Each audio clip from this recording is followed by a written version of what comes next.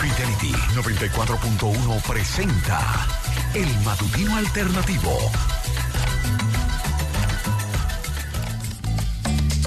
Quizás la culpa era mía, o quizás mi mala estrella, o tal vez... Aquí estamos, amanecemos con Haciendo Punto en otro son, emblemático grupo puertorriqueño de Tony con Tony Croato a la cabeza. Inicia febrero, el segundo mes del año 2024. Febrero con su sorpresa de 29 días. Así mismo, faltan 335 días para el año 2025. Hoy es día de Severo, de Sigberto, de Fren, de Ignacio. Y empezamos las efemérides porque un día como hoy, en 1963, inician las sesiones de la Asamblea Revisora de la Constitución del 16 de febrero de 1962. Esta Constitución fue promulgada el 29 de abril de 1963. Para muchos, me incluyo, la mejor de las mejores, asimismo. Además, corta, contundente. La Constitución, que también para algunos provocó, o uno de los elementos que provocó, el derrocamiento de Juan Bosch. Y sí, hay entaponamientos para entrar a la ciudad. También en el polígono central, atención a todos esos padres, madres, tutores, mayores que van rumbo a las escuelas y a los colegios. En el 1966, Héctor García Godoy promulga la Ley 118 sobre las telecomunicaciones, estableciendo algo que a veces ignoramos, y es que el Estado Dominicano tiene el dominio de los canales y bandas de frecuencia de emisión de todas las formas de transmisiones y de comunicaciones dentro del territorio nacional y aguas jurisdiccionales.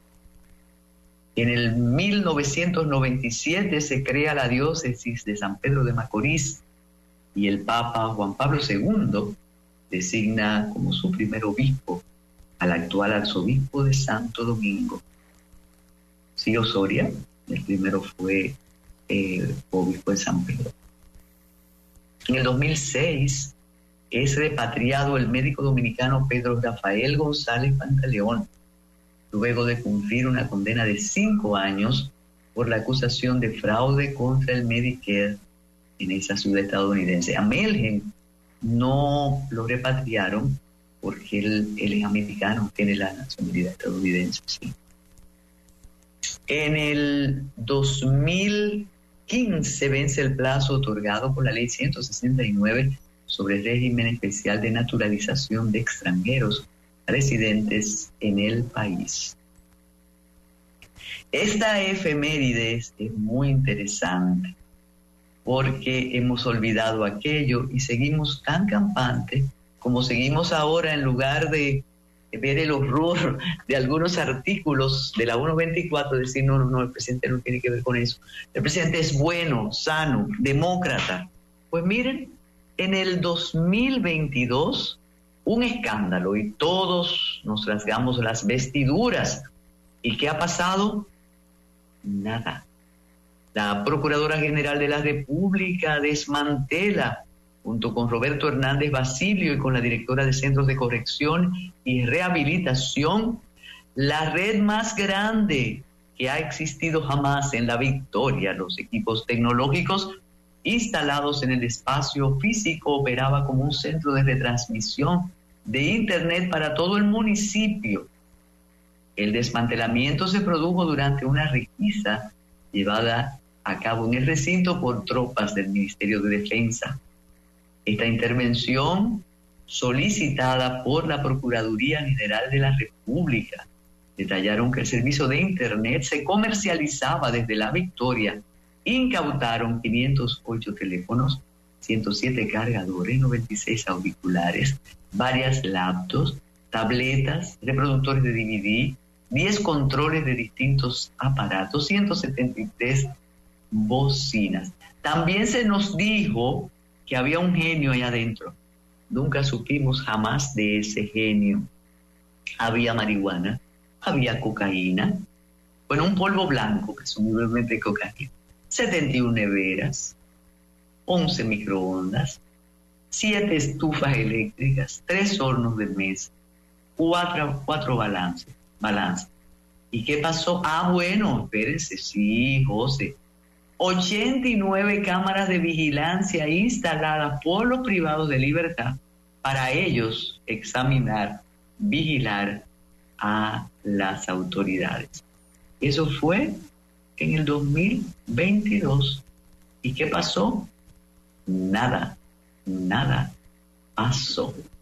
Así está ocurriendo y seguirá ocurriendo por aquí. Jimmy Hungría, un día como hoy, en el 1896, se estrena La Bohème, la ópera que consagra a Giacomo Puccini y a Toscanini. Se considera una de las obras más populares del género lírico. Celebramos el nacimiento de Marilena Walsh en el 1930, compositora argentina, que cada vez que usted escucha como La Cigarra, siempre además va a escuchar, si es por Mercedes Sosa, que ella dice, de Marilena Walsh, La Cigarra. También es la autora del País de no me acuerdo, El sol no tiene bolsillos, El buen modo, de puño y letra. También escribió cuentos como Dylan Kifke, El diablo inglés. Marilena Walsh. En el 1968 se supone que todos nos conmovimos cuando el general Nguyen Yo Loam, survietnamita, mata con un disparo en la cabeza a un prisionero del Vietcong y lo hace delante de una cámara de la NBC y del fotógrafo Eddie Adams. La instantánea le valió el Pulitzer. La imagen causó tremendo impacto en el mundo en plena ofensiva en Vietnam. Después, el general survietnamita se instaló en Virginia, Estados Unidos, y murió tranquilito. Un día como hoy también murió Jorge Cafrune, el músico argentino que decidió hacer un homenaje a José de San Martín a propósito del bicentenario de su nacimiento, y comenzó un viaje a caballo desde la Plaza de Mayo en Buenos Aires. ¿Y usted sabe qué le pasó? Que una camioneta se lo llevó. Así murió uno de los folcloristas más exitosos del país, Jorge Cafrune. Y sí, hoy fue la tragedia del Columbia en el 2003. Se desintegró al ingresar a la atmósfera. El accidente ocurrió cuando sobrevolaba sobre Luisiana y los 7 tripulantes murieron. Los sensores de la NASA recibieron las señales de las altas temperaturas del ala izquierda del transbordador, pero no hubo ninguna posibilidad de evitar la tragedia. El Columbia fue el primer transbordador en órbita y había tenido su primer vuelo en el 1981. Bienvenido febrero, como dicen en todos los informativos. Nosotros aquí también le damos la bienvenida al día, a febrero y a la mañana del jueves. Faltan solo 17 días para las elecciones municipales. Bueno, y el maratón en el Congreso argentino para debatir la ley de desguace del estado de Milei. El Congreso debate desde ayer la refundación de la Argentina que propone Javier Milei. Ha sido un día largo en la Cámara de Diputados, donde los congresistas han discutido durante todo el día en una sesión que posiblemente se extienda hasta el viernes, con una tensión en las calles de Buenos Aires, donde la policía ha reprimido a algunos de los miles de manifestantes que se reunieron frente al Congreso. La sesión empezó a las 10 de la mañana con la presencia de 137 diputados, poco más de la mitad de los que componen el Congreso argentino. El oficialismo, como decíamos ayer, necesita al menos 129 diputados de los 257. Y olas de calor en Argentina y Chile provocan incendios. En Sudamérica se está sintiendo el calor inédito.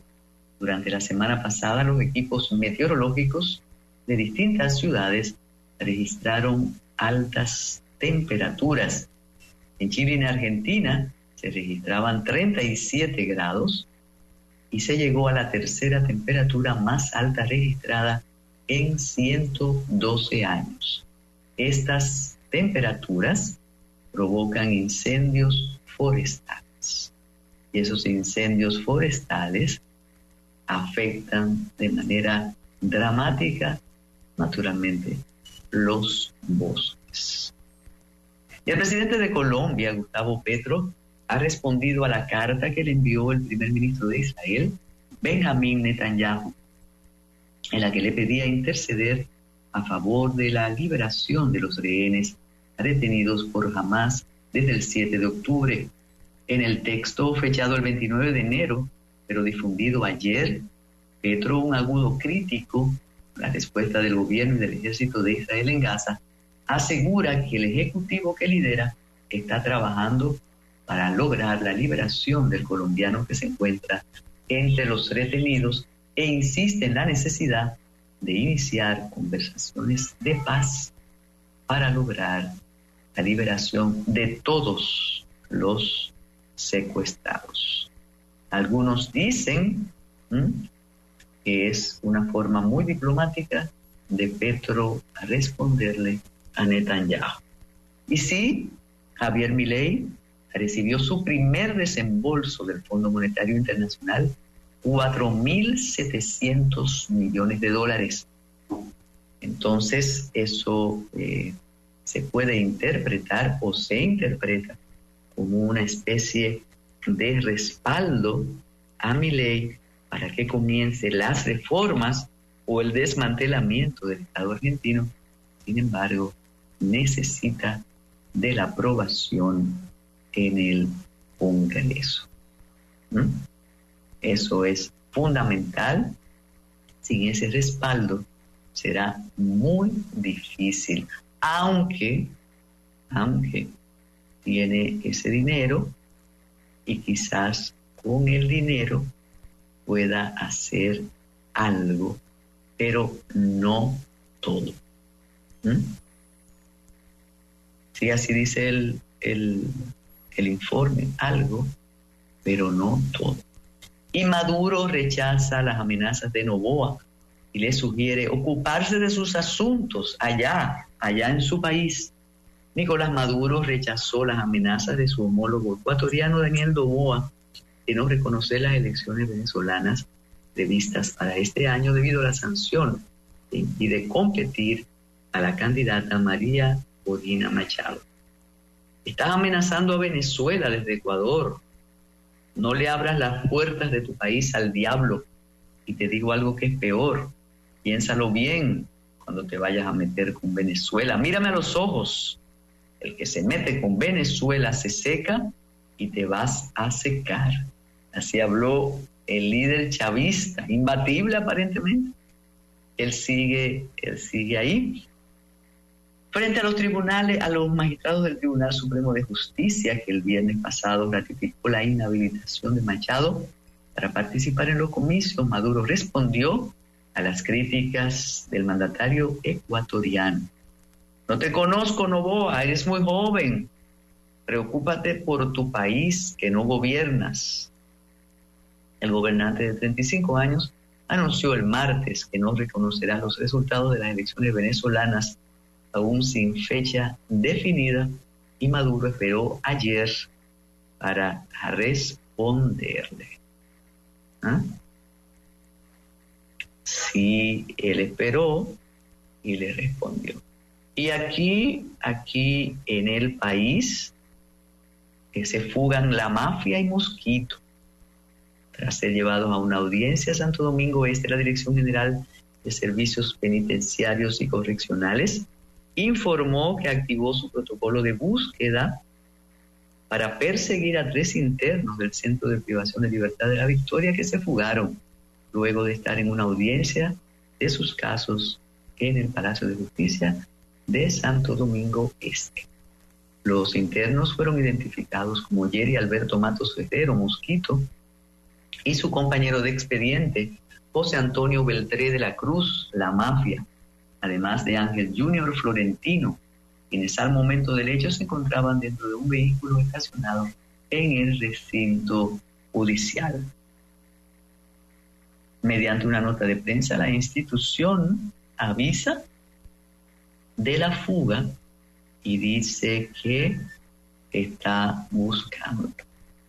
No presientas, porque lo del intercambio, bueno, no, pueden desaparecerse. Recuerde usted lo que ha pasado con la quema. Cuando se tienen respaldos ahí adentro, es difícil que se encuentren. Así es. Bueno, la quema ha retado al presidente. Y el juez del tercer juzgado de la instrucción del Distrito Nacional, Amaury Martínez, conoció por tercera vez la revisión de la medida de coerción del ex procurador Jean Alain Rodríguez Sánchez, solicitando la eliminación del arresto domiciliario. Martínez mantuvo en contra de Rodríguez la medida de coerción consistente en arresto domiciliario y grillete electrónico. Y por aquí seguimos con la discusión de la ley 124. No seguirá. Mientras tanto, lo que más se destaca es que el presidente es un demócrata. El presidente no tuvo la intención de restringir ninguno de los derechos. El presidente oye, el presidente escucha. Mientras tanto, la ley está promulgada y siguen las discusiones, pero siempre discusiones con las loas correspondientes al presidente de la República. Y 142 proyectos de ley se quedaron en la cuerda floja, relegados por la campaña. A partir del 27 de febrero se inicia un nuevo y último periodo legislativo del actual mandato congresual, que inició en el 2020 y que estará dominado por 2 aspectos: el retraso de cientos de proyectos que morirán si no son aprobados en 150 días, y la campaña política en la que están involucrados los congresistas que aspiran a la reelección. Entre esos proyectos está el proyecto para regular los alquileres y desahucios, el referendo consultivo, el que crea la Dirección de Crédito Educativo, el que prohíbe la comercialización de cigarrillos electrónicos. Otras piezas a punto de perimir son la ley del Distrito Nacional y los municipios, la desafectación de inmuebles, la ley que prohíbe las carreras de motocicletas, que muchos consideran que es redundante porque el control de velocidad y del tránsito de las motocicletas está establecida en la ley que creó el Intran, la DGC, todo eso, la ley de Crespo. De modo que eso sigue ahí. Israel Guevara pide un pacto para un gobierno de representación nacional y cultura dominicana al rojo vivo. faltan por renovar marbetes un 13.3% de vehículos. Ayer había un caos en las plazas buscando la renovación. Dejamos para último. Qué bien. Y sí, hay una penalidad. No quisiera pensar, o lo pienso, que habrá una prórroga, porque nunca aprenderemos. O sea, nos tratan como los muchachos, y entonces así seguiremos.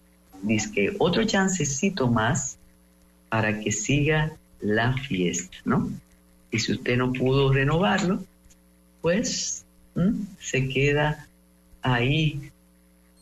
Y miles de haitianos están huyendo de sus hogares por la violencia, ahora con el ingrediente de Guy Philippe, que está tratando de tomar territorio. Y la Policía Nacional suspende por 30 días a los agentes que actuaron en el apresamiento de Demetrio Guasar Gómez. Los agentes sancionados por recomendación de la Inspectoría General de la Policía son el teniente coronel Vladimir García Santos, el capitán Celestino Mateo Bremón, primer teniente Marizán Reyes Lorenzo, segundo teniente Rubén Darío Castillo, sargento Reinaldo José Vizcaíno, primeros teniente Eddie Cabral, Alexis Sosa Sael. Mediante la investigación se pudo determinar que los agentes incurrieron en faltas graves. Pero ¿qué se hace con eso? Se suspenden y ya, ¿verdad? Y siguen los problemas en las escuelas. Estudiante agrede a un compañero, lo deja inconsciente en el centro educativo Pedro Poveda.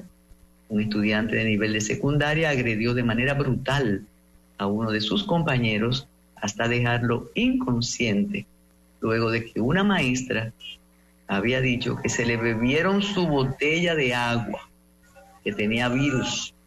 El hecho ocurrió en el centro educativo Pedro Poveda, en las Américas, Santo Domingo Este.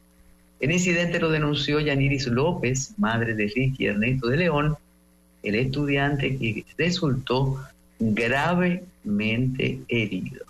Vi a la profesora enojada y le pregunté qué tenía. Ella me dijo que se le bebieron su agua, que ella había dejado cuando fue al baño, y que quien se la bebió se le iba a pegar la gripe. Aunque la docente no identificó al estudiante que se bebió el agua, la señora afirmó que el mello les había pronunciado una grosería y que llegó hasta la aura de su hijo jalándole los brazos y dándole galletas en la cara. Pero vamos a seguir así porque precisamente desde la oficialidad se está oficiando la violencia. Entonces eso no es nada.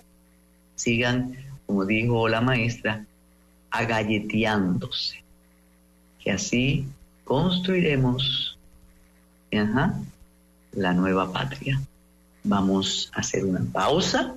Inicio de febrero, el mes del carnaval, el mes de la patria, que comenzó el 26 de enero, y por ahí están esperando la participación de don Luis Miguel Pereira, que ayer recibió un mensaje muy halagador. La pausa, José. Ya regresa el matutino alternativo por Fidelity. Bueno, José nos hace la advertencia, Luis Miguel Pereira y a mí. Estábamos conversando y nos dijo ya la música se acabó. Y hoy tenemos tantos temas, pero ¿por dónde comenzar? Usted sabrá, don Luis Miguel Pereira, pero hay algo que a mí sencillamente me atormenta en medio del vendaval, como usted dijo la semana pasada, que ya estaba hastiado de la 124, pero más que la discusión, hay como tanto esmero en preservar la figura y la infalibilidad del presidente. porque te hacen la crítica. Yo oigo personas que dicen, no, que esa ley es que debe de darse completa, pero el presidente no tuvo la intención de violentar principios fundamentales. Pero nada, la mesa está servida para usted en este inicio del segundo mes del año 2024. Adelante, don Luis. Muchas gracias, Carmen. Buenos días a todos los oyentes, al equipo del programa. Y sí, estamos fatigados con la ley 124 y ahora la tienen en un desfile de pasarela. No sé si has visto que la comisión de la CID, que se reúne con representantes del Poder Ejecutivo, hicieron una reunión en las oficinas de un diario. Creo que hoy va en la del Listín Diario, y así van, y una comisión y un montón de personas.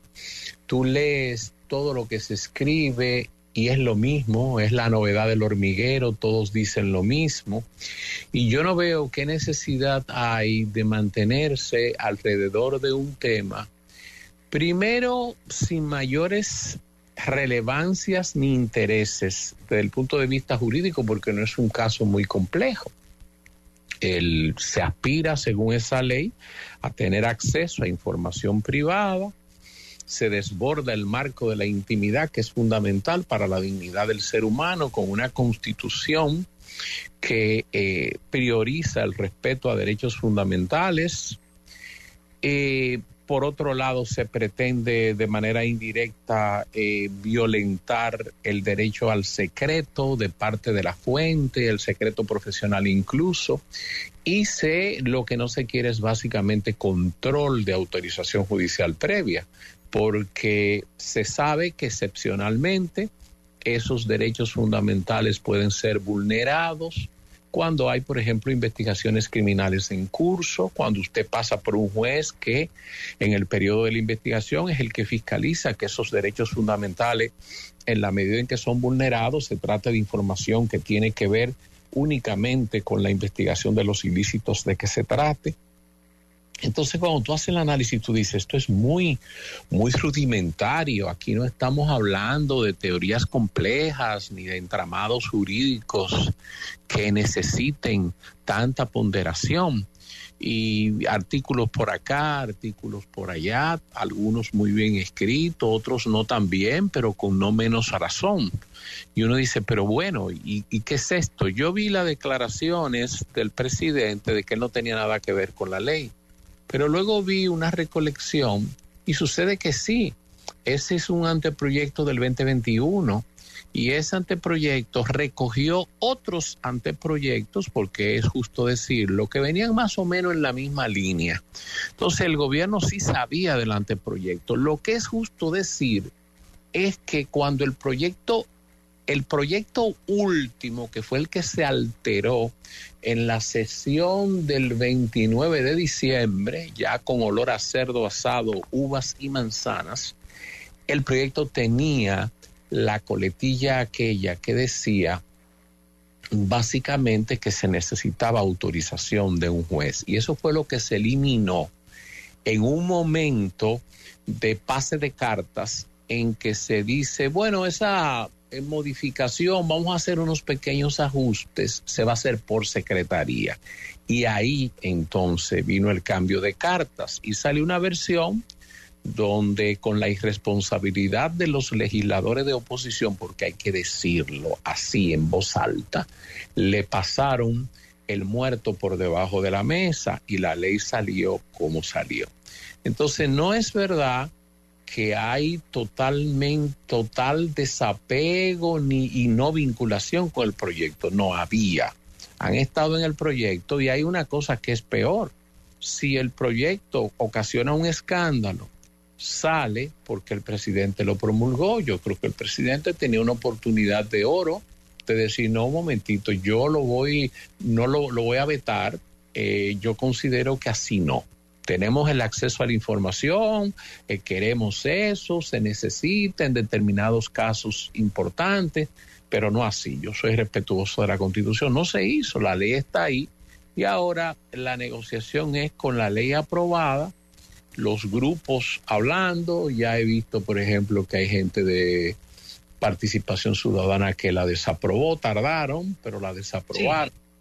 Sí. Primero la aprobaron. Y hay algo que a mí me sorprende, y lo comentaba ayer con Cristóbal Rodríguez Gómez. Luis Miguel, estamos viendo como tan normal que ahora discutamos una ley promulgada, independientemente de la irresponsabilidad de los legisladores, pero sacamos del primer poder del Estado la ley, del otro, del Poder Ejecutivo, y entonces la sociedad civil la discute después de promulgada. Estamos desconociendo la institucionalidad, Luis Miguel, y lo decimos de una manera tan tranquila. La semana pasada, fíjate que a lo que yo menos tiempo le dediqué fue al aspecto jurídico de la ley, porque es muy simple. Esa ley lo que necesita es básicamente ciertos remiendos, que no son muy difíciles, porque si yo tomo que hay un derecho a requerir información, pero que eso tiene que hacerse con tales y cuales formalidades, si evito los genéricos y evito sencillamente fórmulas que se presten a doble interpretación, el asunto se resuelve. Esa es una labor honestamente, yo tomo esa ley y yo la modifico en 40 minutos en mi despacho. Y la reformo y creo que logro observar. No se logra de ahí, pero eso es una comisión para acá, una comisión para allá, un artículo por aquí, un artículo por el otro. Y fíjate que el jueves pasado yo decía, ¿es un error que ocurrió en el Congreso o hay atisbos de totalitarismo? Porque eso sí es lo peligroso.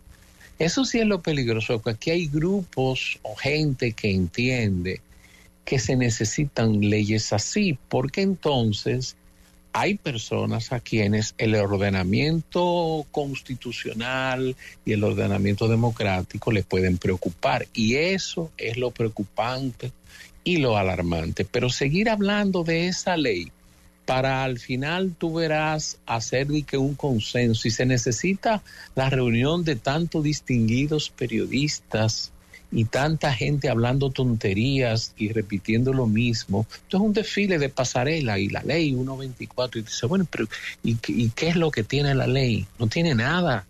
Esa es una ley para párvulos. Esa es una ley mostrenca.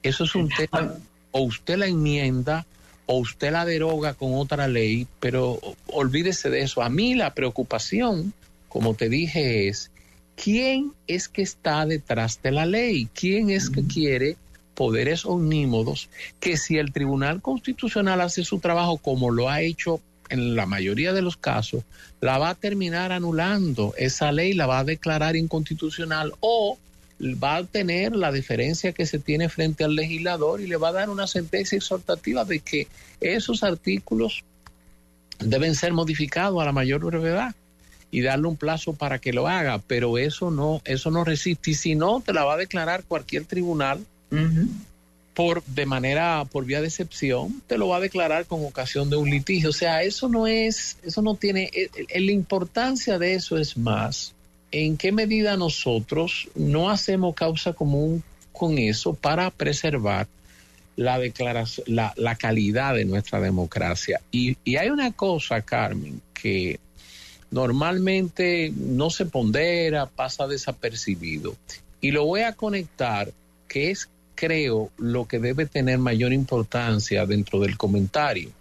Mira, este domingo que viene se va a elegir en El Salvador un nuevo presidente, o el mismo presidente, porque a Bukele no le gana a nadie. Y vi unas encuestas, 4 de cada 5 salvadoreños dice que va a votar por Bukele. Ese es un apoyo enorme de un 80%. ¿Y qué es lo que lleva Bukele a la mesa? Bukele era un encargado de discoteca.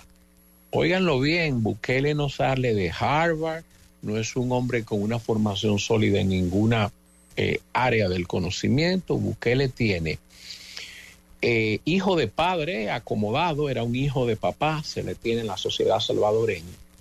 Y Bukele, su mayor logro, como todo el mundo sabe, es que llegó en un momento en que la sociedad salvadoreña estaba aterrorizada con las pandillas, con la delincuencia, y dijo, a mí no me hablen de democracia, ni me hablen de separación de poderes, ni me hablen a mí de debido proceso, ni de derechos fundamentales. Estos sinvergüenza van todos a la cárcel. Y empezó a construir sus cárceles, a exhibirlos, y ha logrado un apoyo enorme.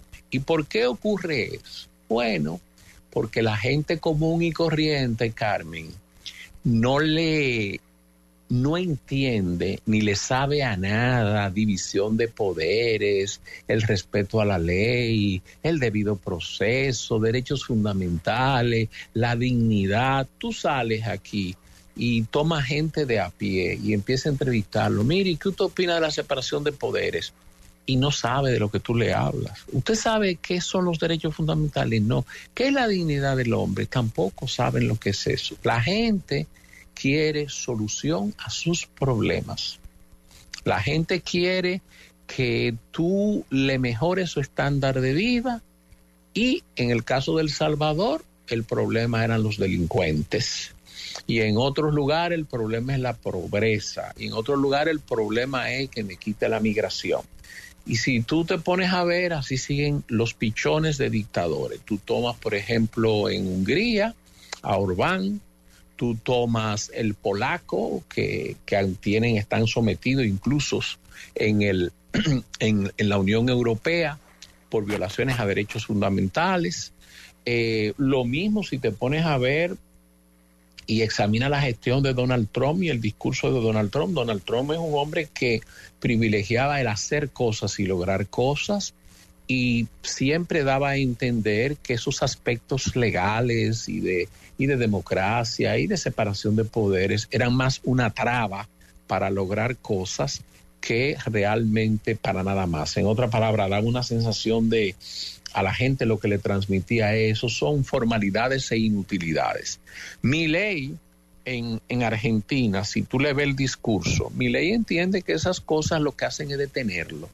Y fíjate cómo mandó un decreto de 600 y pico de artículos que va a pasar por Congreso, y el Congreso lo que le ha pedido, como yo decía la semana pasada, es dame una tregua, una especie de estado de excepción económico para yo hacerlo todo yo durante un tiempo X. Ahora es un año, antes eran 5 años. Cuando tú tomas todo ese ambiente internacional y tú ves por dónde van las tendencias, te das cuenta que la democracia va perdiendo trecho, va perdiendo camino, que la gente no quiere que tú le hables de pesos y contrapesos y separación de poder. Eso para la gente común no sabe con qué se come eso, como se dice popularmente. La gente quiere eficiencia, resuélveme, ¿qué yo quiero? Quiero empleo, yo quiero salud, yo quiero educación, yo quiero seguridad, y tú me das eso. Después a mí poco me importa cómo tú lo consigas. ¿Están acertados en esa concepción? No están acertados en esa concepción, pero es lo que tú notas en el globo. ¿Cuál es el peligro? Que las cosas empiezan así. Tú verás, y con suerte todos los veremos, cómo Bukele va a ir degenerando en un pichón de dictador. Bukele se va a reelegir el próximo viernes, nadie duda de eso, es extremadamente popular. Pero Bukele apareció en un concurso de Miss Universo, yo no sé si tú lo pudiste ver, y él dio su discurso en inglés y utilizó aquello de plataforma para él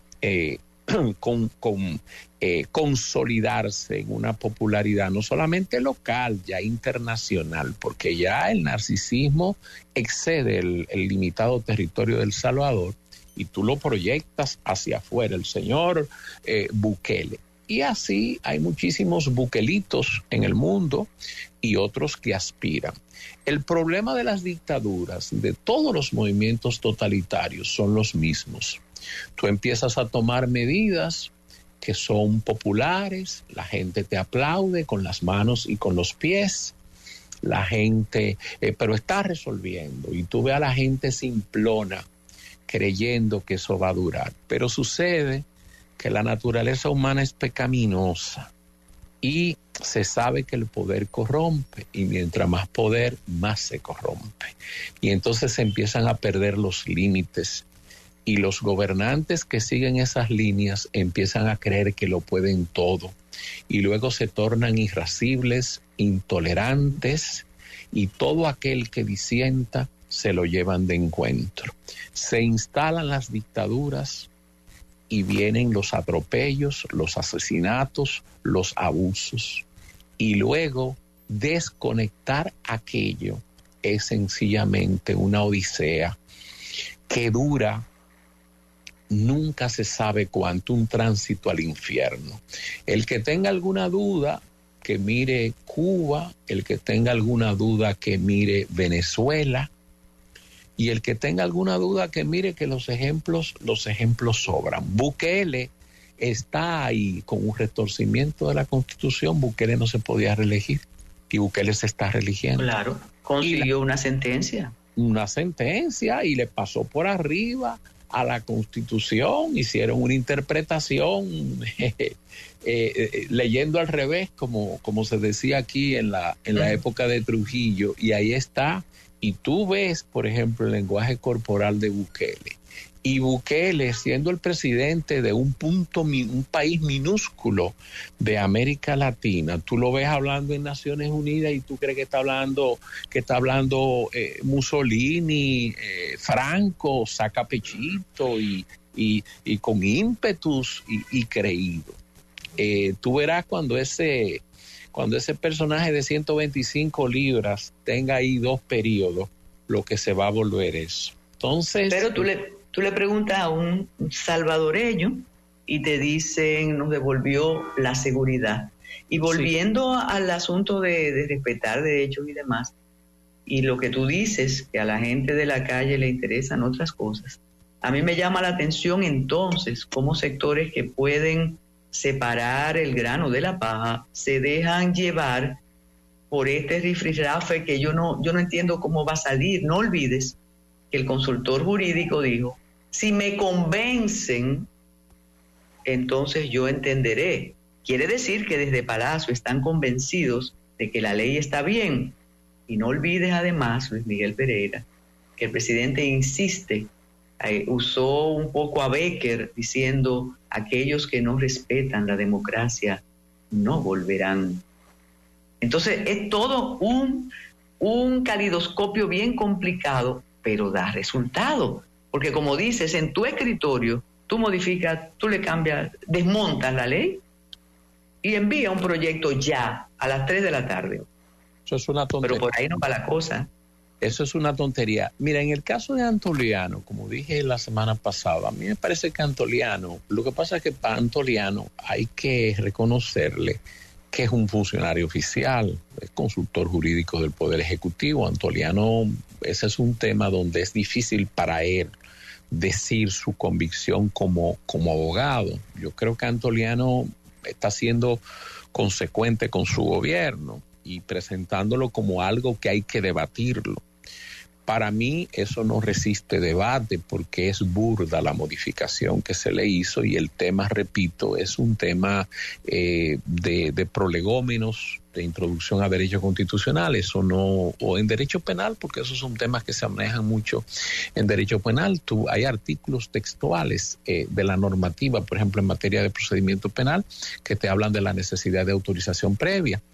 Y yo no soy contrario a que se regule y se mejore la base jurídica del DNI, pero no estamos hablando de eso, que usted reglamente al DNI, que el DNI se encargue de seguridad nacional, que es otro tema también, porque la seguridad nacional, según la Constitución, corresponde a las Fuerzas Armadas, pero digamos que se reglamente las labores que va a hacer y demás, y que va a estar al servicio del presidente de la República. Yo no tengo problemas con eso. Lo que estamos discutiendo es que tú no puedes vulnerar derechos fundamentales y pretender que la gente, el que no te dé una información que tú quieres, tiene 3 años de prisión y que empiecen entonces los excesos. Eso es lo que no se puede permitir. Pero tú sabes qué es lo más grave de todo esto, como yo te decía, por un lado, lo relevante es cuidar la calidad de la maltrecha democracia que tenemos. Pero lo más importante es que si te pones a ver quiénes hablaron del peligro de la ley 124. La oposición, es verdad que de manera tardía y después de haber estado aturdidos o en complicidad, no sabemos cuál de las dos, en el Congreso, y en vez de hacer su trabajo el 29 de diciembre estaban en pachanga, por un lado. Por el otro lado, algunas voces que salieron y dijeron, hey, cuidado con eso.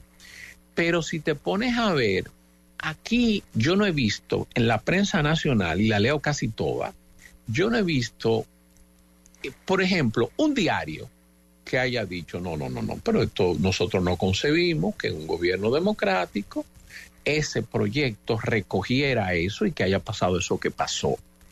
Sino que eso se ha manejado con mucho cuidado. El presidente te dice, no, yo no tengo que ver con el proyecto, el PRM sí tenía que ver con el proyecto, aunque repito, es justo reconocer que se eliminó en la sesión la coletilla de la autorización judicial previa, porque el proyecto, ese proyecto, aquí han habido muchísimos proyectos, según he visto, que andaban por ahí mismo, y lo pasaron. Lo que yo no entiendo es que haya que esperar consenso. ¿Cuál consenso, Carmen? ¿Por qué? Dime, ¿Por qué después? ¿Por qué un consenso post? Además, hay algo que, con todo el respeto, yo no creo que ni la oposición lo ha dicho, pero entonces el presidente firma sin leer. No, el presidente no firmó sin leer, porque cuando el presidente firmó ya se sabía públicamente las dificultades del proyecto. Por eso yo dije desde el día 1 aquí, bueno, pero ¿y por qué la promulgó? Exacto, se cae todo el argumento de la hipócrita oposición, porque él también lo firmó. Exactamente. Él lo firmó. Sí, además, no, y otra cosa también, el PRM votó a favor del proyecto. Exacto, entonces nos están confundiendo. Porque mira qué es lo que ocurre, Carmen, que yo haga algo que no está, que tiene defectos, que tiene falencias jurídicas, y que la oposición me apoye, no legitima el desatino. El desatino sigue estando ahí. Más que el desatino, es un exceso, sigue estando ahí. Pero al final, tú lo dijiste con muy buen ojo, porque ya tú conoces cuáles son las características del gobierno con esas cosas. El presidente está esperando para sencillamente solucionar ese problema, y una vez más ser muy receptivo al reclamo y ceder en algo que él sabe de antemano que va a tener problemas. Si eso se mantiene, hay una de dos: o el Tribunal Constitucional rápidamente declara la inconstitucionalidad, que el Tribunal Constitucional tiene base legal, el artículo, me parece que el 8 del reglamento de funcionamiento del Tribunal Constitucional, permite al Tribunal Constitucional pasar ese tema como un tema de urgencia prioritario y que se produzca. Y habría dos cosas: o que el Tribunal Constitucional lo falle y ponga las cosas en su sitio, creo que es un escenario en que le iría peor al gobierno, o que no lo haga, y entonces entremos en un tema de cuestionamiento al tribunal, que nada conviene, porque es un cuestionamiento a la institucionalidad. Fíjate, por ejemplo, lo que está pasando en Estados Unidos, cuando Trump inclinó totalmente hacia el conservadurismo la Suprema Corte de Justicia.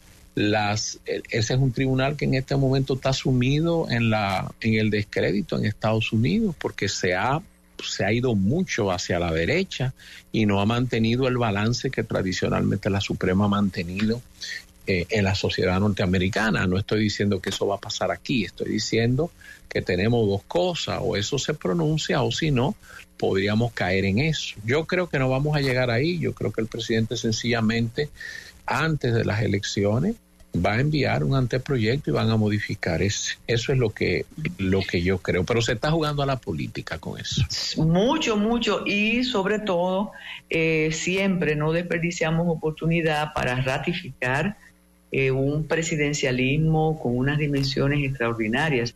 Yo escuchaba un vocero importantísimo de una organización de la sociedad civil que decía, me consta la buena intención del presidente, él nos dice que trabajemos y le llevemos las modificaciones. O sea, todo gira en torno a la preocupación del presidente. Y otro detalle, Luis Miguel, para advertir, también muchos juristas dicen, bueno, pero es que el Tribunal Constitucional se va a dilatar 3 años para fallar, aunque es una prueba de fuego, porque dicen que el tribunal tiene personas muy allegadas al presidente.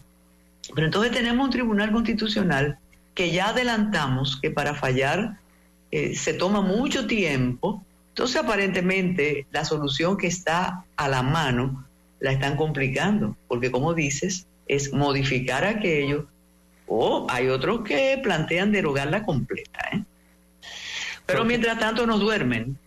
Sí, lo que hay es yo llamo una pasarela. Cuando yo veo tanta gente, yo digo, caramba, tanta gente ocupada, inteligente, y ya hicimos una sesión en el Nuevo Diario, en las oficinas del Nuevo Diario, ahora vamos a la del Listín, y yo digo, pero es que con tanta gente inteligente ahí ocupada, y qué tanta dificultad ofrece ese texto. Y entonces hay una especie de, no sé si tú has visto una costumbre muy local que te dicen, estamos celebrando, lo usan mucho los creyentes y lo respeto, únicamente lo estoy citando, vamos a mandar la Virgen a tu casa, la Virgen tal, y te la mandan a tu casa. Sí. Ahí se ora. Tú la ora. colocas y le echas un dinerito porque tiene una alcancía abajo. Y después de Carmen pasa a donde Lisette, y de donde Lisette pasa a donde Jimmy, y así, bueno, pues así andan con la ley. Y yo lo que digo es, pero es que eso no resiste 15 minutos de lectura entre gente inteligente. Es más, es un tema de sentido común, ni siquiera se necesita ser gran abogado. Cualquier técnico de estos artesanos de poca monta, de eso que andaban por Fitur, toma eso y lo reforma en unos minutos. Pero de nuevo, tú pasas en la pasarela, traje de baño, traje de noche, traje de floral, y luego entonces viene el gran final. Pero volvemos a la contradicción. Aparte de la buena voluntad que dice Antoliano, que si lo convence cambia, de lo que dice el vicepresidente de la Fundación Institucional de Justicia, que el presidente está absolutamente interesado en que eso se resuelva, hay unos voceros, evidentemente presidenciales, incluso extranjeros. Hay uno que llegó a decir, pongo mis manos en el fuego, que esta ley no tiene ningún atisbo de inconstitucionalidad. Entonces, es como a Dios rogando y con el mazo dando, vendiéndonos la ley, pero también diciéndonos que la van a transformar, ¿no? Bueno, porque si tú lo vendes tan fácil, si todo el mundo coincide, entonces el acto final de magia en que tú desapareces frente al escenario no tendría la gran emoción. Hay que ponerlo difícil, el evento, y hay que presentar opiniones encontradas para que entonces el gran final tenga el despliegue dramático que merece, como en las películas de suspenso, ¿no? Que todo, tú vas construyendo el dramatismo y lo va llevando hasta que cierra con una escena donde se consume el clímax y todo termina. Yo creo que un poco se juega a eso. Lo que sí, para cerrar el tema, yo he estado pensando y recuerdo a Vargas Llosa, aunque eso está en montones de libros que uno ha leído de historia, y Vargas Llosa en la fiesta del Chivo retrataba a esta sociedad como una sociedad envilecida, una sociedad tan poco digna en nuestra población, por las actitudes, conductas de nuestra población frente al tirano. Pero nosotros éramos entonces una población muy pequeñita, muy pobre, tanto económicamente como en términos humanos educacionales. Sin embargo, Carmen, aquí siguen existiendo, a pesar de que esta es una sociedad mucho más próspera, con mayor población, con mucho mayor modernismo, la gente mejor formada aun cuando la educación es deplorable, pero las élites han mejorado mucho. Hay una clase media que era prácticamente inexistente en la época de Trujillo, y de una sociedad eminentemente agrícola. Esta es una sociedad con una economía de servicios, con evidencias de cierta modernidad, mucho más universidad, de prensa, entre comillas, libre, se puede hablar, se puede opinar, en fin. No entiende que hay mayor bondades, pero se ha quedado en el ADN de la gente, la lisonja, se ha quedado en el ADN de la gente, el culto a la personalidad, el acomodo, el si me conviene yo no hablo, no, yo no hablo porque me pueden perseguir o me pueden hacer, y si yo estoy pegado, entonces yo aquí endoso cualquier cosa. Esta es una sociedad que se ha quedado con eso, a pesar de todo el tiempo que ha pasado y de los avances que se han hecho en esta sociedad en otras áreas. Es increíble, y tú lo ves porque, por ejemplo, una ley así debió haber un clamor unánime, debió haber sido un escándalo mucho mayor. Claro. Y sin embargo, aquí lo que ha habido es una discusión, yo te diría que más académica, y se habla más de otra cosa, y sobre todo nadie, por ejemplo, le dice al presidente, pero usted no debió haber promulgado esa ley. Claro que no, ahí volvemos a lo mismo. Usted debió haber parado eso ahí mismo, pero no, sigue todo el melodrama, y nada, esa es esta sociedad, eso somos nosotros. Y tú tienes una de dos, o no te unes y te mantienes en la marginalidad, o te unes a ese festín y sigue ahí con esas cosas. Tú no ves, por ejemplo, cuando uno está en un acto público y llega, por ejemplo, un funcionario, un presidente, la cantidad de gente que se atropella y quiere saludar y quiere ir, y tú dices, pero ¿y qué es esto? Hay que tener un poco de respeto, también un poco de dignidad, pero mire, es un presidente de la República, espere, las cosas no son así, y siempre tienen un afán de hablar con los presidentes. No puede ser que tanta gente tenga un problema que el presidente se lo quiera resolver. O sea, esta es una sociedad así, de la sociedad de la lisonja, eso está en el ADN de esta sociedad. Y gente que era sumamente hipersensible a ese tipo de excesos, que han guardado silencio. Tú sabes, por ejemplo, si yo no lo he visto, porque yo no lo sigo y creo que está retirado. ¿Tú sabes si Uchi Lora se ha manifestado con lo de la ley 124? No. Posiblemente avalando el texto, o depende lo que diga la hora. Mira, dice José Plasencia que es hora de tomarnos un café para hacer una pausa, y un saludo muy especial para la señora Xiomara Sánchez de Salas, una persona que adquirió un radio en la Duarte para escucharte, Luis Miguel Pereira, cada jueves. Ahí debe estar riéndose. Y cuando yo digo la Duarte, también pensé en la Mella. Y no sé si usted ha hecho un recorrido por esas calles, ahora con una alcaldía que tiene un 110 de aceptación, porque si pasa por la Mella, como pasé yo durante el fin de semana, los recuerdos se te van entre la entrada de aquel mercado que íbamos todos a buscar cosas y después a llevar a los turistas, y la basura y los buhoneros. Pero tenemos que hacer una pausa, Luis Miguel. Bueno, pero tomamos el café y regresamos. Antes de la pausa, Carmen, un saludo y las gracias a la señora Xiomara Sánchez de Salas por ser fiel oyente del programa, y agradecemos la sintonía y el respaldo, y para ella un saludo cordial, y para su familia también. Fiel y sagaz oyente, porque las observaciones que hace sobre esta sociedad, de verdad, o nos vencen o nos ayudan a continuar. La pausa, adelante, José. Ya regresa el Matutino Alternativo por Fidelity. Atento, Luis Miguel, como dice José Plasencia, atento. Continuamos en este jueves con la agenda de don Luis Miguel Pereira. ¿Usted va a votar el 18, don Luis? No pienso votar. ¿Te refieres a las municipales? No. Sí, no señor. Yo no pienso votar en las municipales, que por cierto, yo noto, Carmen, poco entusiasmo con las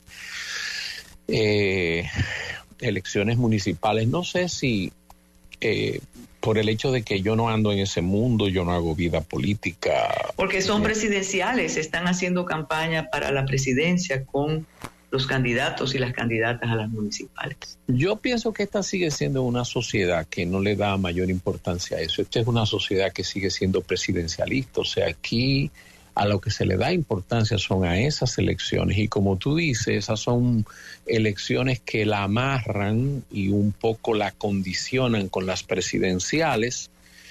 Pero yo no veo que haya conciencia en la gente, por ejemplo, de decir, no, el síndico es el administrador de mi ciudad, es el hombre que tiene que gestionar los recursos, responder a esas necesidades, y esa es una especie de mini gobierno de los asuntos de la ciudad. Yo no creo que haya esa conciencia en la gente, y yo lo noto muy poco entusiasmo noto en la gente. Y si te mezcles no ves a nadie, por ejemplo, hablando de eso.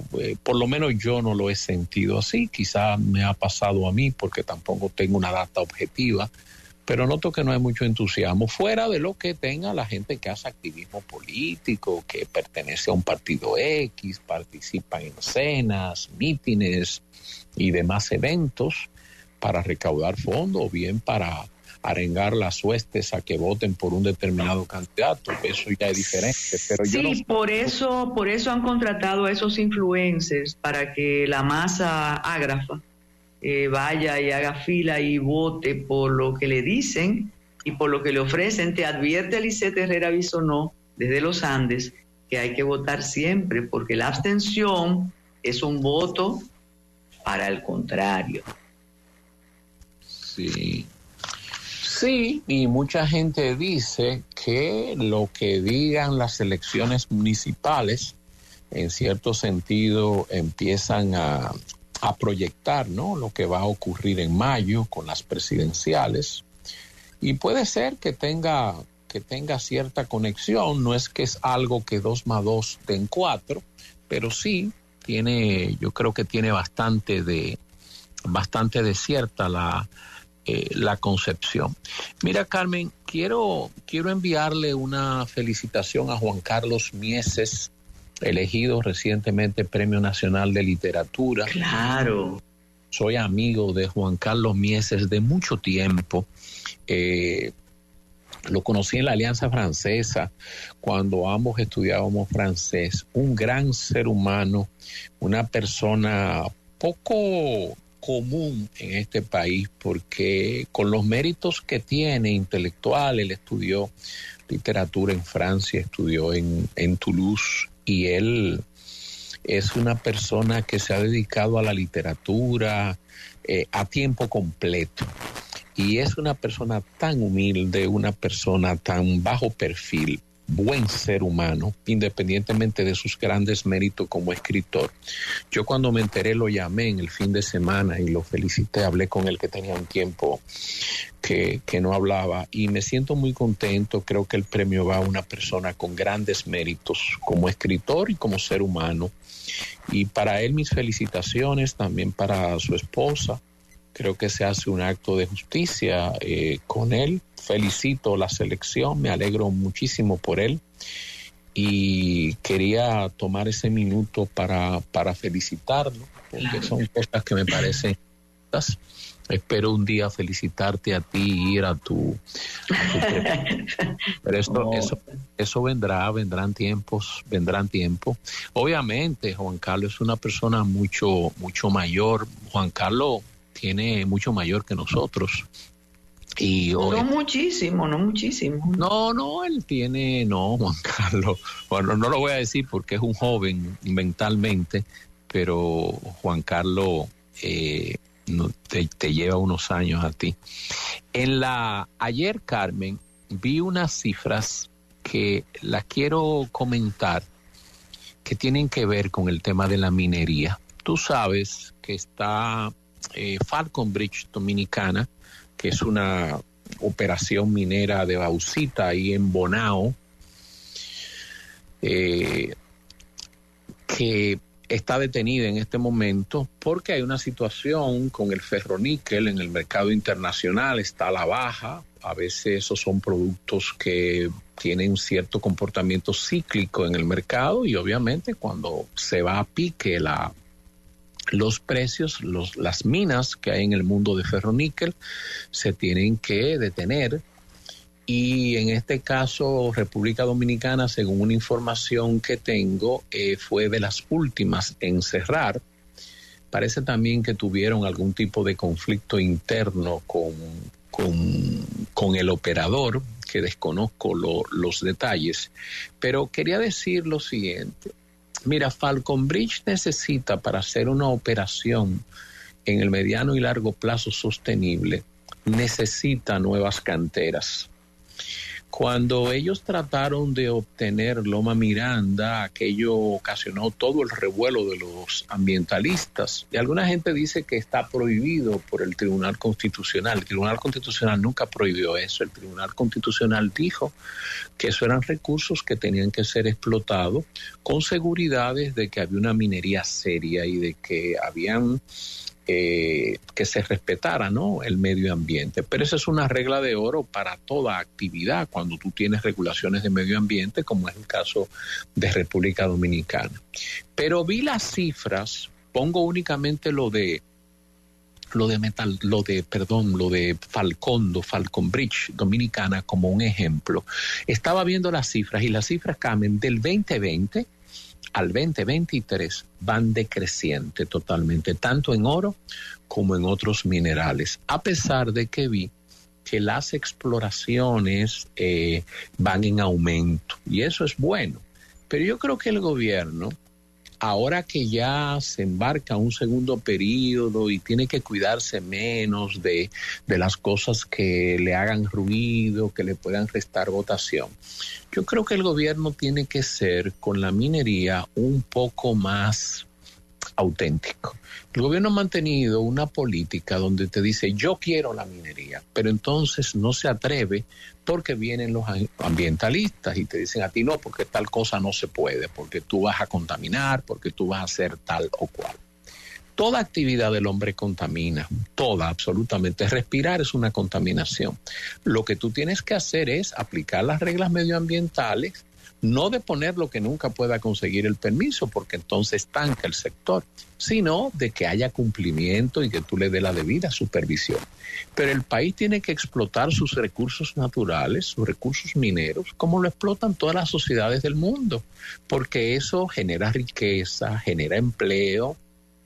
Las personas tributan, eso le genera ingresos importantes al gobierno conforme a la ley minera, conforme al impuesto sobre la renta, etcétera. Entonces, preocupa que del 2020, que precisamente cuando sube este gobierno a la fecha 2023, tú notas pero es abrumador. Por ejemplo, el año pasado bajó un 16.3. Si ves el ferroníquel, la barrita no sube más de 1 centímetro. Y si ves el oro, ha bajado sustancialmente. La situación del oro es diferente, decía el ministro Almonte de Minería y Energía y Minas, decía que el problema es que están en la presa de cola. O sea que eso es algo temporal que podrá irse recuperando tan pronto termine, ya ellos tienen la licencia medioambiental. Pero me refería al hecho de que las otras actividades mineras, la misma Falcon Bridge, el gobierno tiene que abrirse a esos sectores y aprovechar un renglón que es importante para el crecimiento y ver también que el año pasado fue un año modesto en comparado con otros años en que hemos tenido crecimientos mucho mejores. Según Banco Central crecimos un 2.5, hay economistas que señalan que fue un poco más bajo, pero lo que haya sido, ha sido esencialmente por ese manejo de la política monetaria magistral de Banco Central, porque vi un informe económico que dice que el gobierno sigue quedando a deber en lo que tiene que ver con el gasto de inversión. El incremento que se dio porque el Banco Central, cuando necesitaba encarecer el dinero para que la inflación bajara y entrar en el rango meta, que era máximo 4, lo apretó. Y fíjate que la inflación terminó por debajo de 4, 3.55. Es verdad que cuando uno ve el asunto quizá lo siente mayor, pero el banco lo logró. Y cuando tuvo que liberar y bajó la tasa de interés, lo hizo para activar la economía. Y si la economía llegó ahí en un año modesto, de crecimiento modesto, fue gracias a ese manejo de política monetaria. Pero el impacto que debió haber tenido el gasto público en el crecimiento económico no se tuvo, porque según los informes, el gobierno siguió siendo no tan eficiente en el gasto de inversión. Y eso lo señalo combinado con lo de la minería, porque son temas económicos que nos atañen a todos. Y necesitamos que el país crezca y que el país le vaya bien, al margen de que a usted le guste el merengue, usted sea rojo, escogidista, liceísta, PRMista, PLDista. Aguilucho. No importa, al final somos todos dominicanos y hay que empujar el país y que el país vaya bien. Y solucionar nuestras diferencias con tolerancia, sin enemistades. No hay que odiar a Carmen porque a Carmen le gusta el Rimbaud y los poetas malditos y a usted le gusta el reggaetón. Son gustos y según las concepciones modernas, cultura es todo lo que el hombre hace. No importa si es un palo mal labrado o si es sencillamente la Capilla Sixtina. No importa, todo es arte. Mira, Luis Miguel, aunque no lo, bueno, no vale la que no lo crea, precisamente tenías una pregunta acerca de la Barrick y de Falcondo. El planteamiento es bastante extenso, pero dice, me he sorprendido cuando veo en los periódicos lo que está pasando ahí. Yo creía que el gobierno nada tenía que ver con eso, pero hasta me hablan de que las prestaciones no han podido entregárselas a los empleados. Por favor, explíquenos de qué se trata eso. ¿O es estatal o es privada? ¿Por qué ahora lamentamos tanto que esas empresas no estén explotando lo que explotaban? Bueno, son cosas diferentes. Vamos por partes.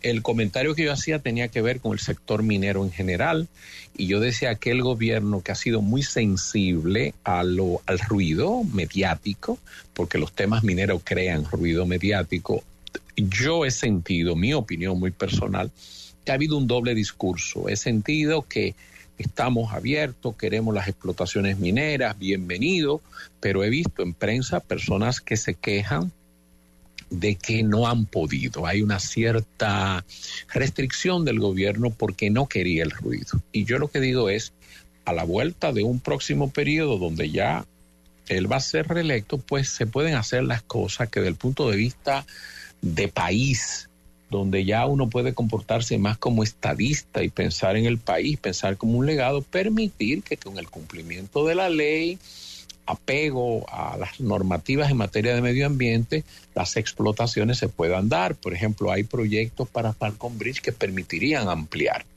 Ese fue el comentario genérico. Entonces, en el caso de Falcon Bridge lo puse porque está en los medios. Y en los medios, ¿qué fue lo que pasó? Que esa compañía tiene un problema de mercado. El ferroníquel está teniendo problemas y muchas minas en el mundo, es una data que aparece en internet y la pueden ver, han cerrado. Falcondo fue de las primeras que ha suspendido temporalmente su explotación, o sea, la exportación, el minado. Y eso no fue que no pagaron las prestaciones, tuvieron una dilación con el pago de la regalía pascual y terminaron pagándola creo que principio de enero, por lo que vi en la prensa, pero no es que no le han pagado la prestación a la gente. Yo entiendo, pero no tengo esa data para decirlo, que Falcon Bridge Dominicana podrá eventualmente en los próximos tiempos, meses, me imagino, que esperarán que el mercado repunte y que habrán aportes de los accionistas. Esa compañía, según tengo entendido, es más o menos propiedad extranjera en un 80 y tanto por ciento. El Estado es un accionista minoritario. Ese es un contrato viejísimo que viene de mucho tiempo y por ahí han pasado diferentes dueños. En este momento tengo entendido que ese es un fondo de inversión. No sé mayoritariamente de dónde, pero tú recuerdas que esa empresa en una época eran canadienses, en otra época fueron norteamericanos, y en los últimos tiempos tengo entendido que es ese fondo de inversión, la dueña del 81%, no recuerdo exactamente. Entonces lo que pasa ahí es eso. Ahora el Horizonte es una planta que si no le abren las posibilidades de nuevas canteras, entonces la vida útil de esa planta va a estar limitada a quizás 5 años, a 6 años. Eso es algo que el gobierno en su segundo periodo tendrá que ponderar. Yo creo que hay formas de extenderle la vida sin que haya contaminación, porque eso se hace en otros sitios. Hay lo que se llama el minado responsable, donde tú tienes que se toman una serie de medidas y se hace la explotación preservando lo que se entienda que puede ser riesgoso. A veces tú no puedes explotarlo todo y se hacen ciertas diagramaciones para que la explotación se limite en ciertas zonas, pero eso se puede hacer y extender la vida útil de esa mina para beneficio del pueblo de Bonao y del Estado Dominicano, porque repito, el Estado Dominicano es accionista, el Estado Dominicano recibe todos los impuestos conforme a la ley de minería y a ley de impuestos internos, entonces impuestos sobre las rentas, de manera que esa es la situación frente a la pregunta que hace el amigo. Dice, ahora lamentamos la crisis en Falcondo después que queríamos salir de ella. Porque eso se maneja aquí, Carmen, se maneja con mucha irresponsabilidad. Aquí le montan un motín a cualquiera y entonces este gobierno desde el inicio fue muy sensible a redes sociales, medios de comunicación y demás. Por eso es que te digo que hay una dicotomía entre el discurso hacia afuera de apertura y de recibir con beneplácito la inversión en el sector minero y lo que al final ha resultado en la ejecución y desarrollo de los proyectos. Y digo que ya en este nuevo cuatrenio donde parece el presidente será electo, conviene que el presidente y su equipo de gobierno digan, mira, necesitamos la minería, no vamos a cerciorar, hagan las cosas, informen debidamente, porque entonces se te aparecen 10 personas y todo el mundo te dice que contamina y que esto y que eso no puede ser. Pero la realidad de las cosas es que se puede hacer minería responsable y lo que tenemos aquí que hacer es lograr eso. También hay que recordar otra cosa, el día que Falcon Bridge se vaya, ojalá y la vida útil la puedan extender. El día que se vaya, hay que preguntarle a las personas que viven en la Villa de las Hortensias si ellos quieren que se vaya o quieren que se quede. Ahí hay mucha gente que vive de esa mina y toda una actividad económica que se desarrolla alrededor de esa mina. Esa es la verdad. Sí, claro, el sigilo con lo que se ha manejado, bueno, creo que en la reflexión tuya está la respuesta a todo. Sí, y hay otros proyectos también, Carmen, mineros interesantes que se pueden llevar a cabo. Hace unos 6 meses, quizá un año, yo recuerdo alguna gente que se quejaba como de que las cosas iban un poco lentas con el tema minero. Yo creo que ese es un buen renglón que le servirá al gobierno para ingresos adicionales y también fomenta la actividad económica, genera empleos y eso es lo que necesita el ser humano. Necesitamos sobrevivir, vivir el proyecto de vida que nos toque por el tiempo que nos toque. Es así. Bueno, por aquí te dicen, Milei, bueno, eso lo leímos temprano, que Milei obtuvo un préstamo del Fondo Monetario Internacional, que eso lo avala, pero muchos te dicen que te quedes por aquí y que vuelvas, que Las inauguraciones del presidente se han incrementado, usted que dice que no hay movimiento de campaña, y todo tiene que ver con las distintas campañas municipales. En la medida de que el presidente inaugura algo, avala a los candidatos municipales. Presidente, eso tiene dos sombreros. Avalas al local y te apuntalas tú, porque cuando uno es candidato siendo presidente, es muy difícil disociar en qué rol estás. Si tú eres presidente y tú estás inaugurando un acueducto, no hay forma de yo disociar tu función como presidente de la República, que inaugura una obra importante que ha hecho tu gobierno, y poder contener el efecto positivo que eso puede tener a tu candidatura. Por eso es que siempre la reelección tiene sus bemoles, y siempre hay una competencia que no es equilibrada, porque es que por mucho que se quiera, los presidentes están expuestos 24/7 en lo que hacen, tienen demasiados recursos disponibles, y aunque también son objeto de críticas, pero creo que lo otro compensa abrumadoramente el lado negativo que tiene la exposición. Mucha prensa, muchos recursos para invertir, muchas obras y logros que se pueden presentar. Este es un país donde todo se entiende que es una especie de regalo que hacen los presidentes, que es parte de esa visión totalitaria, providencial que predomina en esta sociedad. Y esas son las cosas que pasan. Mira, Carmen, hay algunas cosas en las que quería hablar, que quería señalar. Está, por un lado, vi las ponderaciones del ministro Ito Bisono sobre la jornada. Y te escuchó tu amigo Ito. Sí, y él lo hizo, creo que lo hizo bien, lo hizo con cuidado, con moderación, de no pisar callos, pero lo hizo muy bien, dejando saber que, mira, eso es un ensayo y eso no está cónsono con lo que somos nosotros como país y lo que nosotros necesitamos. Y él, de manera, me parece que muy acertada, señaló al sector zona franca, que es uno de los mayores empleadores del país. Eso no le vendría bien. Él no lo dijo como lo dije yo la semana pasada, que hice una radiografía de lo que somos nosotros como nación versus los países que tienen jornadas reducidas, pero lo dijo, y lo dijo con mucho sentido común. Y si lo critiqué por la formulita, pues ahora reconozco que hizo unas declaraciones puntuales, ponderadas, y que dio en la diana, porque nosotros debemos realmente andar en otras cosas. Al igual, te oí ayer comentar sobre la investigación que hay de la esposa de Moïse en Haití y el comportamiento de ella, su lenguaje corporal, y cómo a ti no te sorprendía y que desde el principio tú tuviste tus reservas. Yo coincido con eso, porque yo me pregunté, al principio dije, mira, quizás entraron, lo asesinaron y dijeron, esta mujer no hay por qué matarla, no vamos a victimizar ni excedernos. Pero si te pones a ver, ahí todo fue grotesco.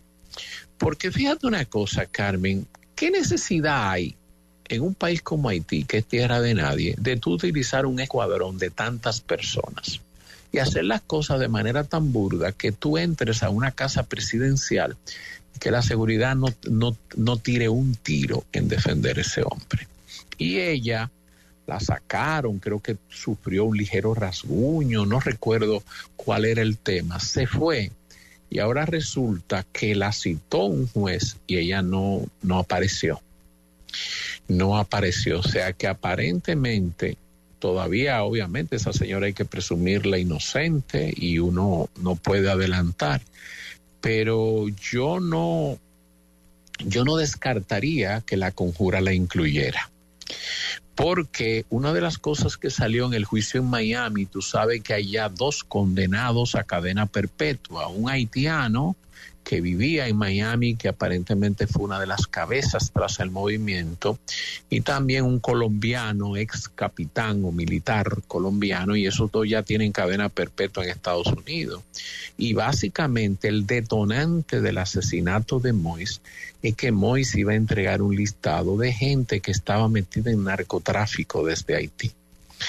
Y eso se filtró e inmediatamente le pusieron precio a la cabeza de Moïse. Y en Haití circula muchísimo dinero. Y ese es un mundo en el del narcotráfico que miles de millones y cientos de millones, eso es nada. Porque hay tanta plata que ellos tienen hasta dificultades para guardarlas y reciclarlas. Entonces la señora parece, digo, porque repetimos, esa señora hay que juzgarla, hay que ver.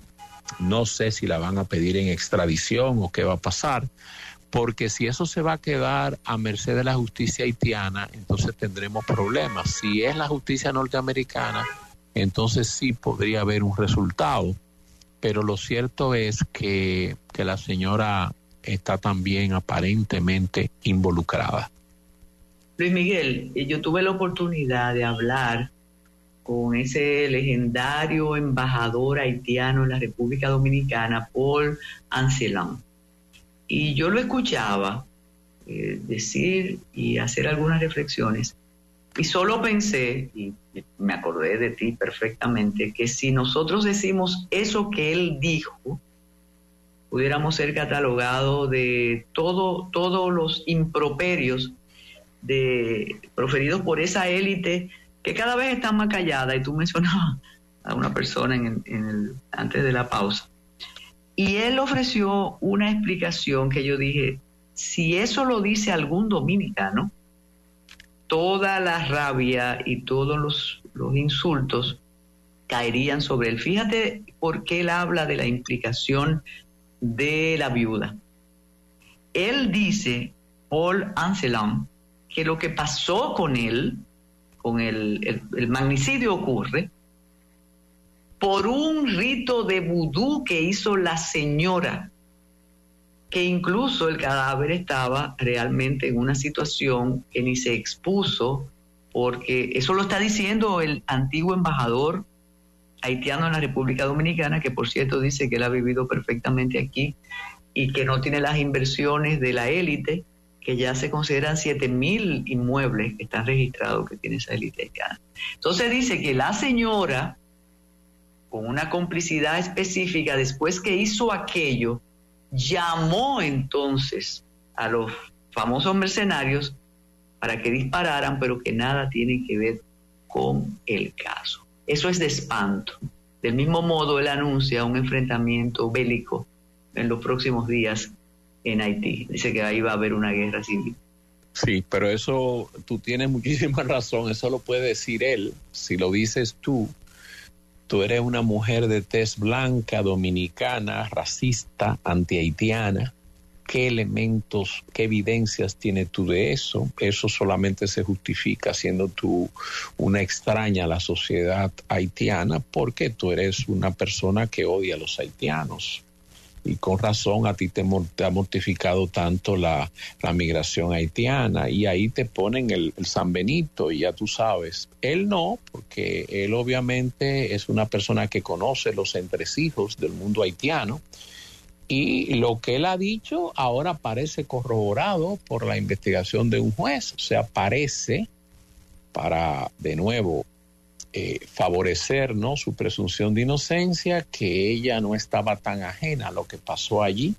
Es deplorable porque las traiciones del cercano duelen mucho. A veces te traicionan amigos, te traicionan familiares, pero son personas que no son tan cercanas a ti. Pero cuando son personas a quienes tú le presumes afectos, le presumes una cercanía, porque en la vida no entiende que ni el amor ni la amistad es incondicional, ni está exenta de desencuentros, de confrontaciones, pero lo importante es siempre que predomine lo bueno, que predominen el afecto, y que se pueda convivir con las diferencias. Entonces, cuando tú dices, caramba, pero esa era la mujer cercana a él, su compañera quizás con la que conversaba temas sensibles. Encima de eso, creo que madre de un hijo, de 2 hijos, no recuerdo exactamente.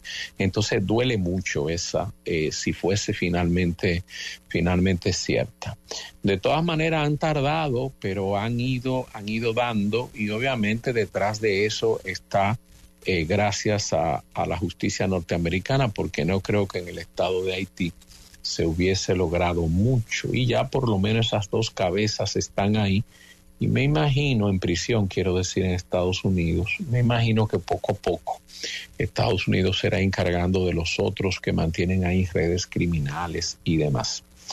En Estados Unidos, Carmen, para aprovechar un poquito en internacionales, hubo una declaración en la semana que la comenté contigo y la comenté también con Lisette, de la declaración que hizo Nikki Haley sobre las votaciones allá en el Partido Republicano y lo que se ve en el horizonte para noviembre de este año, que son las elecciones generales.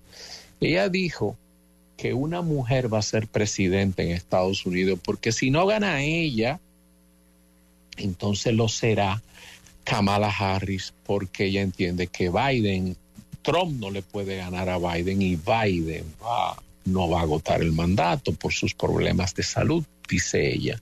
A mí las declaraciones las leí muy atenta porque van en línea con algunos comentarios que yo he hecho los jueves en este programa, el último, el jueves pasado, cuando ella no había hablado, donde yo decía, él no tiene problema en el Partido Republicano, eso es mucho a poco, y yo alababa la participación de Nikki Haley, porque entendía que se había mantenido combatiendo, y además había hecho un trabajo decoroso, porque incluso en las últimas primarias tuviste que los resultados no fue que le dieron una pela. Ella demostró que tiene arrojo, tiene agallas y que tiene apoyo. Y ella, yo decía, señores, en el Partido Republicano no hay problema, pero Donald Trump cada vez está más extremos, y en política tú necesitas los centros, el centro derecha, el centro izquierda. Aún el republicano, por ejemplo, el republicano de pura cepa no quiere saber de Trump. El republicano moderado, centro derecha, no quiere saber de Trump. Y los demócratas, olvídese de eso. Entonces, el moderado no va a votar por Trump. Y yo tengo mis dudas de que Trump pueda ganar las elecciones. Y ni hablar si por azar viene algún tipo de sentencia que pueda inhabilitarlo. Yo no creo que va a pasar. Yo creo que el sistema norteamericano ha optado que sea el proceso electoral el que lo descarte, que el ajuste de la justicia venga a posteriori, y entonces los juicios pasen y se establezcan la responsabilidad, y que un presidente piadoso entonces lo indulte y lo mande a su casa ya con el baldón definitivo de la desvergüenza. Pero yo no creo que va a haber ninguna decisión antes de eso. Uh-huh. Mire, y hay algo a propósito de lo que dice, y hay que destacar que ella no se parece a ¿te acuerdas de Sarah Palin? Uh-huh. Que no, esta discute y tiene como ideas un poco más allá, ¿eh? Esta tiene tiene mucho más, sí. Porque Sarah Palin era hueca, era inorgánica a la señora, pero creo que no tenía mucho de qué exponer. Esta elabora mucho más, y creo que es una persona que tiene mucho más ascendencia auténtica, de un cierto liderazgo, nada del otro mundo, porque tampoco es intelectualmente sofisticada, pero tiene más recursos, indudablemente. Lo que sí ya no es especulación, y es lamentable, es que ya coinciden con el desgaste de las facultades de Joe Biden. Incluso demócratas lo están diciendo. Sí, él tiene, no hay dudas de que el señor Biden lamentablemente tiene problemas de salud que se han ido agravando. Tú notas, ahí incluso no es ni siquiera un tema mental, es un tema de una fragilidad física que tú la notas, o sea, a él le cuesta, quiero decir. Y a mí Biden es una persona que yo lo veo un hombre decente y lo veo un hombre tan sufrido, o sea, la vida lo ha golpeado con tantas tragedias personales que no dejo de sentir por él cierta simpatía y cierta solidaridad. Me refiero a simpatía porque no se ve un mal hombre y me refiero a solidaridad porque la vida no le ha ido bien, ni le ha ido bien con los hijos, se le suicidó un hijo, el otro le ha dado todo tipo de problemas, ha perdido esposas, él mismo está repleto de males, de enfermedades y eso a uno lo único que puede moverlo es a conmiseración y solidaridad. Pero sí, él no se ve bien. El problema es que el Partido Demócrata, Carmen, sacar un candidato le da mucho trabajo porque hay una ala extrema del partido que es complicada. Y tú no puedes salir en la situación que está Estados Unidos con un candidato de extrema izquierda, porque el conservadurismo está exacerbado. Una de las cosas que tiene la situación así es, por ejemplo, las ciudades se han llenado de migrantes. Se han llenado, por ejemplo, Nueva York. Yo estaba viendo las cifras de lo que le está costando al Estado norteamericano el pago a los hoteles de la localidad para albergar una serie de inmigrantes y aquello es verdaderamente de brinco y espanto. Lo mismo está pasando en Chicago, San Francisco, que es una ciudad preciosa. Yo llegué a ver grupos, cantidades y eso, la ciudad entonces se ve desordenada, se ve gente durmiendo en áreas verdes, mucho descuido y eso empieza a ocasionar en el ciudadano que vive allí repulsión, no le gusta la imagen, da la sensación de un descontrol y eso juega en contra del gobierno. Sin embargo, fíjate que la inflación en Estados Unidos anda por el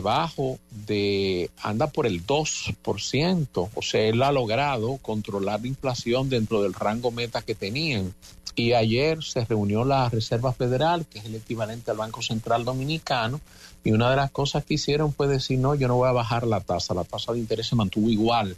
Y se dice que las bajas van a empezar a partir de junio de manera trimestral, con reducciones de un 0.25%. Y eso para que, quieren estar seguros de que el efecto sea duradero y que la inflación no se vaya a disparar, porque aquí hemos vivido con inflaciones de 4, de 5, de 7, y los dominicanos estamos acostumbrados en eso. En Estados Unidos, una inflación alta se torna una crisis, porque esa no es una economía que está acostumbrada a eso.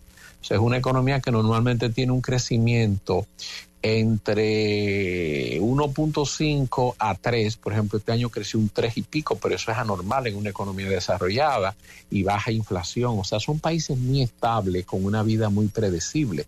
Aquí estamos acostumbrados a los sobresaltos y podemos más convivir con eso, pero la idiosincrasia norteamericana no. De todas maneras, ahí están, digamos que las apuestas están hechas, las cartas están sobre la mesa. Trump sigue en sus mítines, en sus discursos desembosados, grotesco, con un manejo simplista de las cosas, asusando a las masas, proponiendo soluciones simples para problemas complejos. Y es el mismo estilo de cuando él ganó en las elecciones del 16. Y nada, veremos a ver cómo ocurren las cosas. No sé si viste, vi a Milei ahí que le ha llamado presidente asesino al presidente de Colombia. Sí. Que a mí no me sorprendió porque él durante la campaña, él le ponía una etiqueta a cada presidente y en una entrevista en que la presentadora le fue dando nombres de presidente y él entonces respondía con un determinado epíteto calificativo que lo retrataba de manera rápida. Tuvo ese exabrupto. Para mí es un exabrupto porque yo lo podía entender en campaña, pero ya él siendo un jefe de Estado y refiriéndose a un colega. No, y que no es Maduro, que vive peleando con los jefes de Estado de la región. Él no es Maduro y yo creo que pudo haber dicho, por ejemplo, Colombia le esperan días difíciles porque eso es un ex guerrillero tratando de ser jefe de Estado y esto se trata de juego de democracia. Él está condenado al fracaso, sus ideas han sido un fracaso que no han llevado al deterioro que ha sido y la condena a la pobreza del socialismo, y lo hubiese manejado en términos económicos con mucho más elegancia que referirse en términos despectivos. Cuando tú eres un presidente y tienes que cuidar los términos, tienes siempre que guardar las formas, porque pues se ve feo, se ve grotesco, y no sé por qué él no se apea de ese caballo de lo exagerado, siempre se ve como tan, ¿qué te digo?, rocambolesco, se ve exagerado, siempre se ve que tú no sabes si es un jefe de Estado o es un comediante, o sea, se ve muy extremo el amigo Milei, y eso cansa después, Carmen, cansa. Sí. Ahora estamos ahí con 2 meses, 3 meses. Se nos quedaron muchas cosas, también la ventaja de López Obrador con una serie de críticas, pero él no vuelve, entonces eso es importante, pero aquí hay algo, yo creo que debemos hacer un ensayo, y sé que a la señora Sánchez de Salas le va a encantar, de los temas que nos sacan de la agenda. ¿Cuánto hace que no se habla de los semáforos inteligentes, don Luis Miguel Pereira? No se habla del locuaz exdirector de Intran o director en licencia, ya eso pasó, ya eso no nos preocupa, igual que Kiko la quema, ¿no?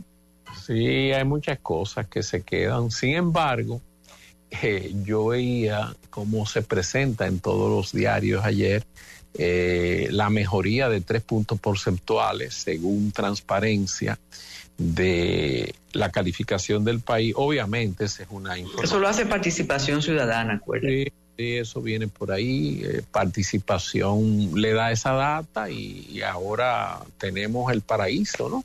Ya los dominicanos somos trabajadores, no consumimos alcohol, somos serios y honestos. Un verdadero milagro, Carlos. En poco tiempo, Muy poco tiempo, y tan pesimista que es la gente aquí, tú, yo y muchísima gente que piensa que nosotros estamos condenados a ser como somos. En el extranjero no opinan lo mismo, en el extranjero lo que nos ven es como playa, alcohol y mulatas cimbreantes. Pero y otro detalle más, exacto, pero no le gusta al ministro de Turismo decirlo. Luis Miguel, que tengas excelente jueves, excelente inicio de febrero. Gracias a todas las personas que se quedaron ahí escuchándote y que pueden revisarte de nuevo accediendo a nuestro canal de YouTube. Y ustedes, adelante, ¿no? Cuidado, pero del tránsito es que no se habla, Luis Miguel. Ya tú entras fácil a tu oficina ahí, doblando por la Abraham Lincoln. No es la misma cosa. A principios de enero hubo días, justo decirlo, que noté cierta merma en el tránsito, no sé si porque las escuelas no habían vuelto, pero ya las cosas han vuelto a la normalidad y ya uno es con Waze que anda, Carmen. Yo a donde quiera que voy pongo Waze porque ya no sé qué ruta tomar, y por lo menos Waze te dice, mira, la menos mala es esta, y de repente te la cambia y te dice, apareció otra ruta y te lleva. Es un programa fabuloso porque ya no hay zona por la que tú puedas transitar que el tránsito no sea abrumador.